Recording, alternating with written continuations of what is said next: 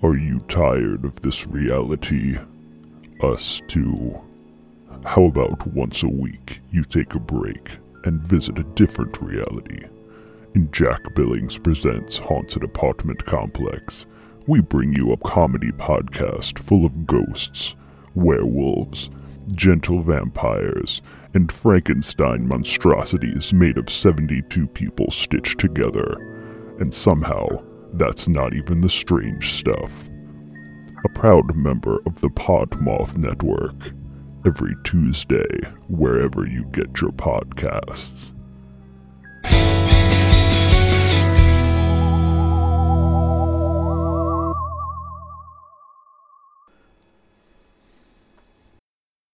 Greetings, dear listeners.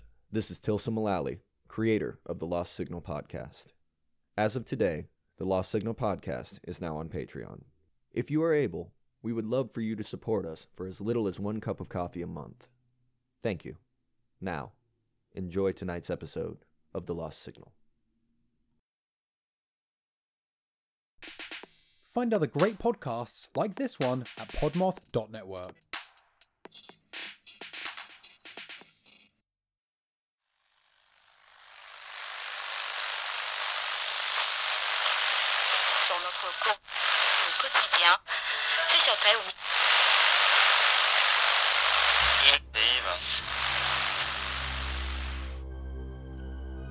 Turn your dial to the edge of the radio static. There you will find the Lost Signal. Tonight, dear listeners, we bring you a tale of guardians of the natural plains. A story titled Amongst the Trees. Written and starring Tilsa Mullally.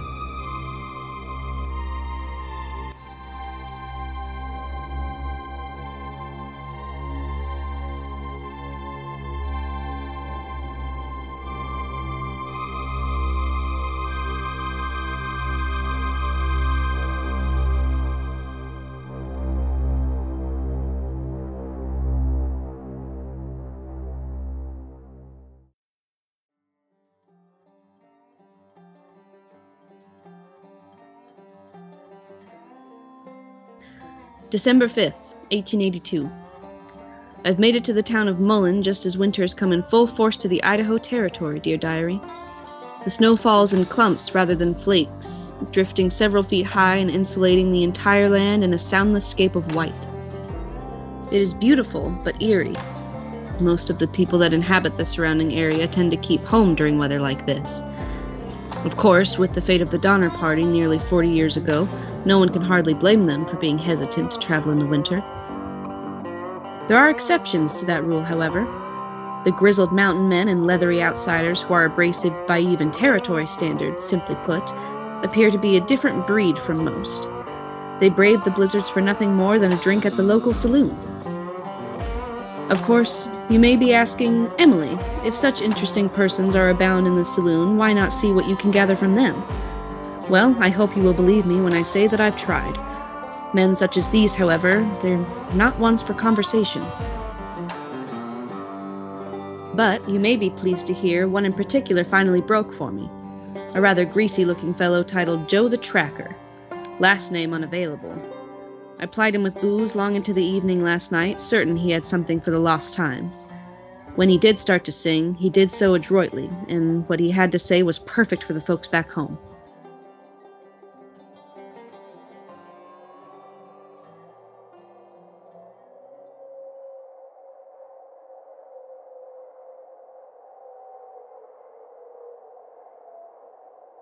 In my years, I've been asked to find a lot of things.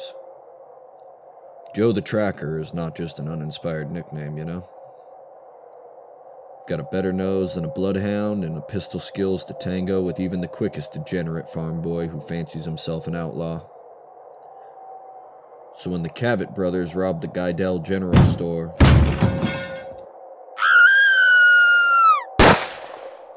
leaving the entire Guidell family dead on the floor, it wasn't long before the sheriff was knocking on my cabin door. In 3 days, I'd tracked the Cavetts down to a thick mess of unfamiliar forest at the edge of the county line. It was a gray, dismal winter day, the mountains invisible in the haze of frost that danced in the air. Along the tree line I spotted a solitary cabin, thickened with snow. A thin tendril of smoke curled from the crooked chimney, and I rode toward it. As I came closer, I could see a dead horse laying in the yard. It was quickly becoming enveloped by the flakes. As I came closer, I could see a dead horse laying in the yard and quickly becoming enveloped in the flakes. Before I'd dismounted, the door of the cabin was kicked open, and a little man with a black eye and a drooped mustache appeared, waving a shotgun in the air.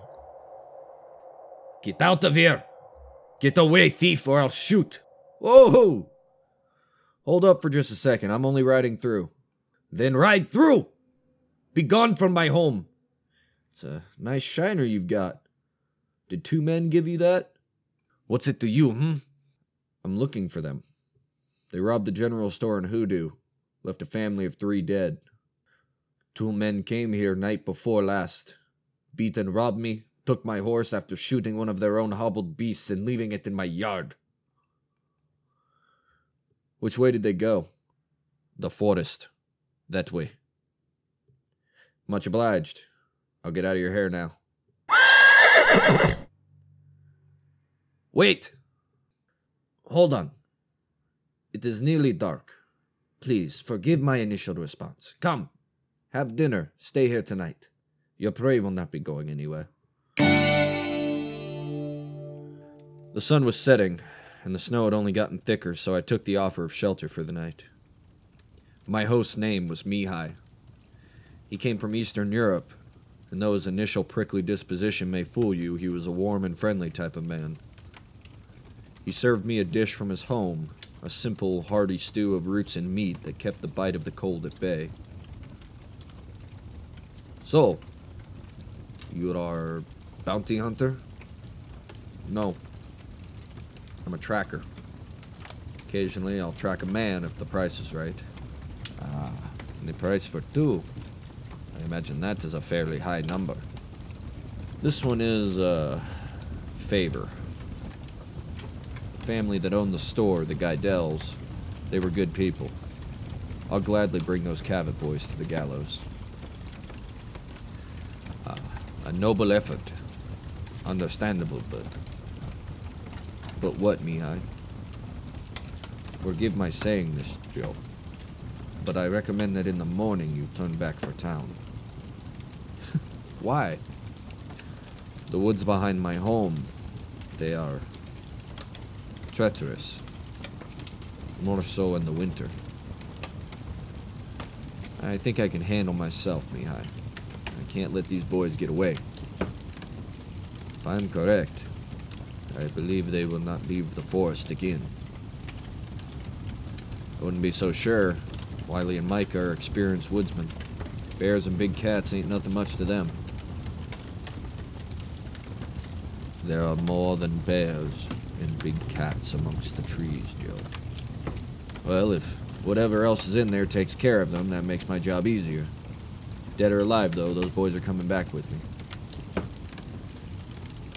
I understand.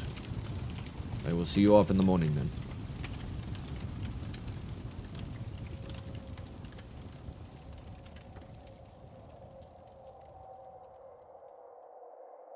The next morning, Mihai gifted me with some extra food and water.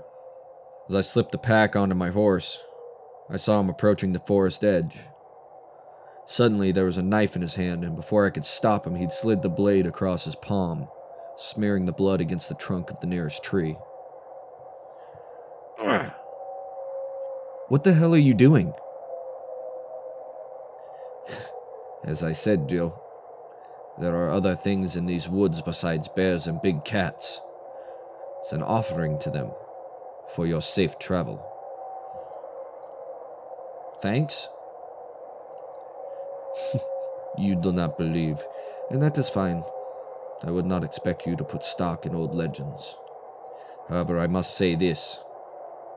You have 12 hours, after which, Cavetts or not, you must leave these trees. Do you understand me? Sure. 12 hours. Good. Safe travels, my friend. I wanted to laugh, but the haunted look in his eyes killed it in my throat.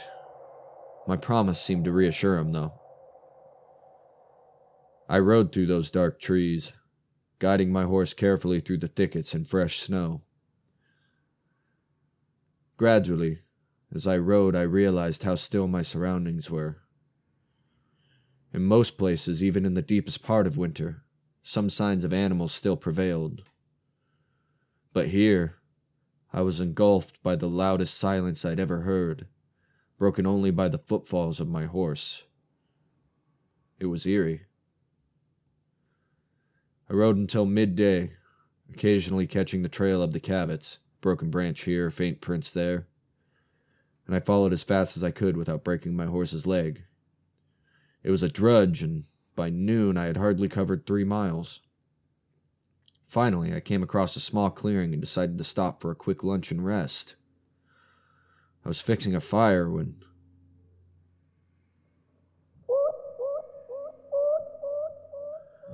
Hello? Hello, who's there? I scanned the tree line, straining my ears for the tiniest footstep or twig crack. Though there was nothing, the feeling of being watched wouldn't leave, and my horse refused to settle, kicking and tittering. I tried to return to my fire, but the hair on my neck was standing on end until finally...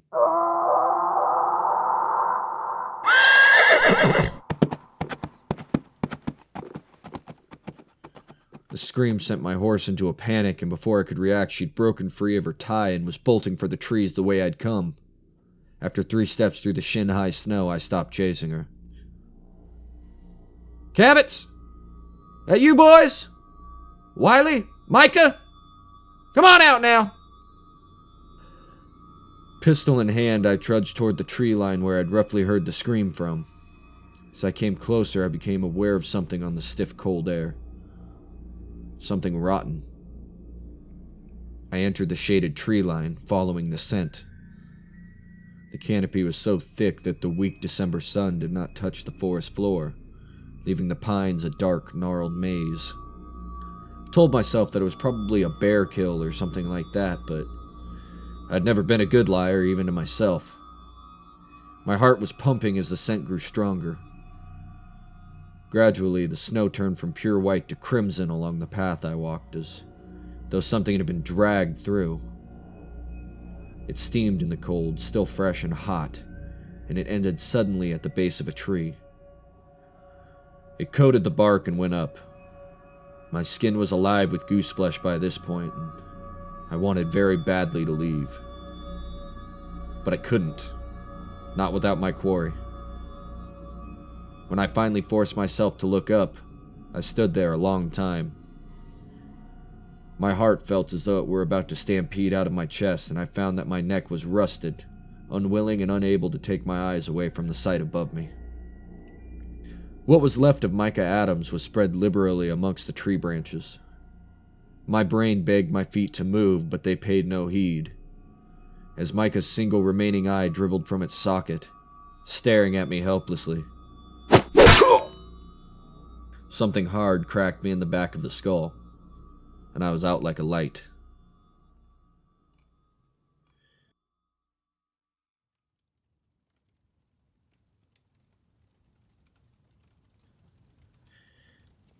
Hey, bounty hunter. Wake up, huh? Oh, my head. Oh, forget about your head. Where's your horse? She ran off. God damn it! Fire's only gonna hold him off for so long. Gotta get out of here. My hands tied. How long have I been out? Of course your hands are tied. Got the drop on you while you took in what they done to my brother. They? Them! Whatever's out here with us. Just beyond the tree line.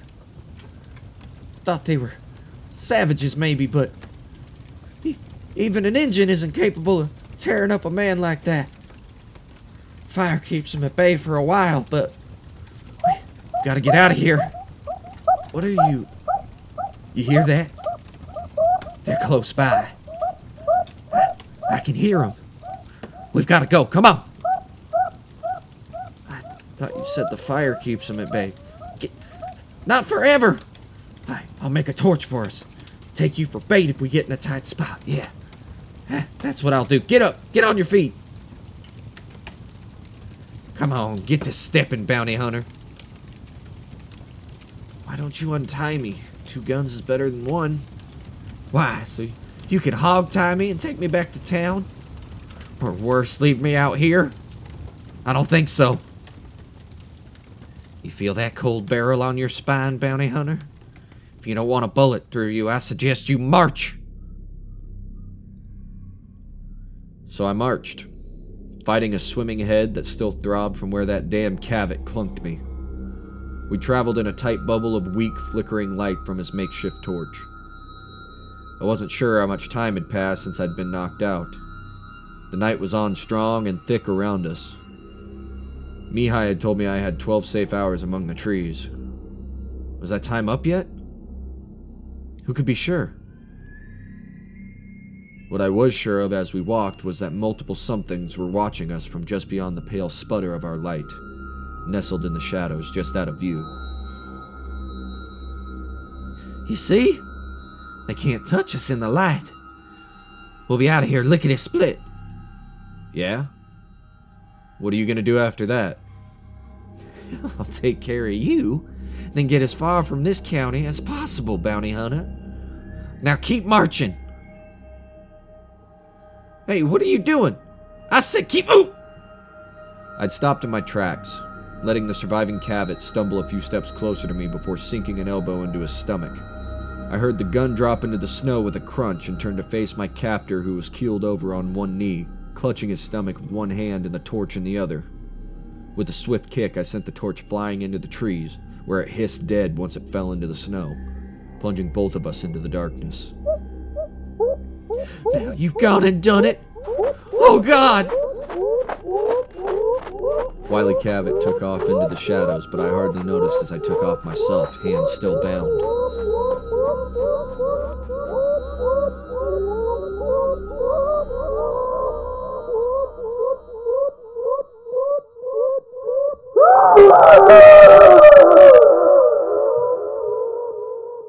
I heard Wiley scream somewhere behind me, but I didn't dare look back. I could feel something at my heels, feel hot, rancid breath on the back of my neck. I ran and ran, hoping for a break in the trees, the wind whipping my face and making me squint until I was nearly blind. I never saw the tree until I ran straight into it, and once more the world became total inky blackness.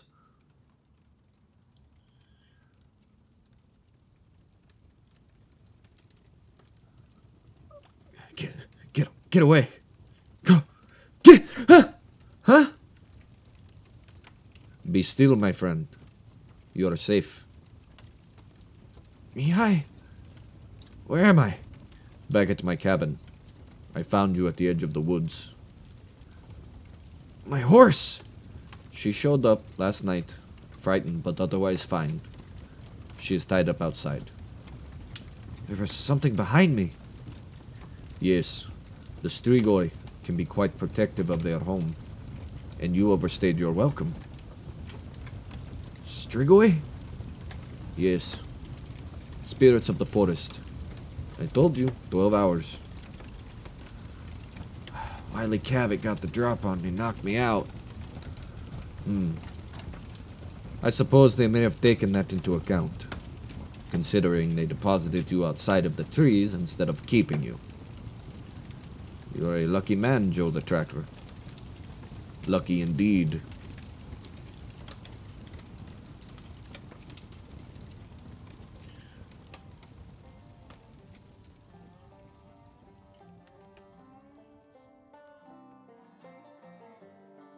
As drunk as Joe seemed to be, his tone became sober as he recalled his near-death experience. After he finished, he didn't want to talk anymore, and he disappeared into the frigid night. Thankfully, my room was upstairs, and I needn't have followed him out into the mess, something I was none too eager to do after his tale of spirits of the forest. In a land where the woods reign, I'd rather not find myself amongst the trees late at night. Emily Elaine Semple, 1882.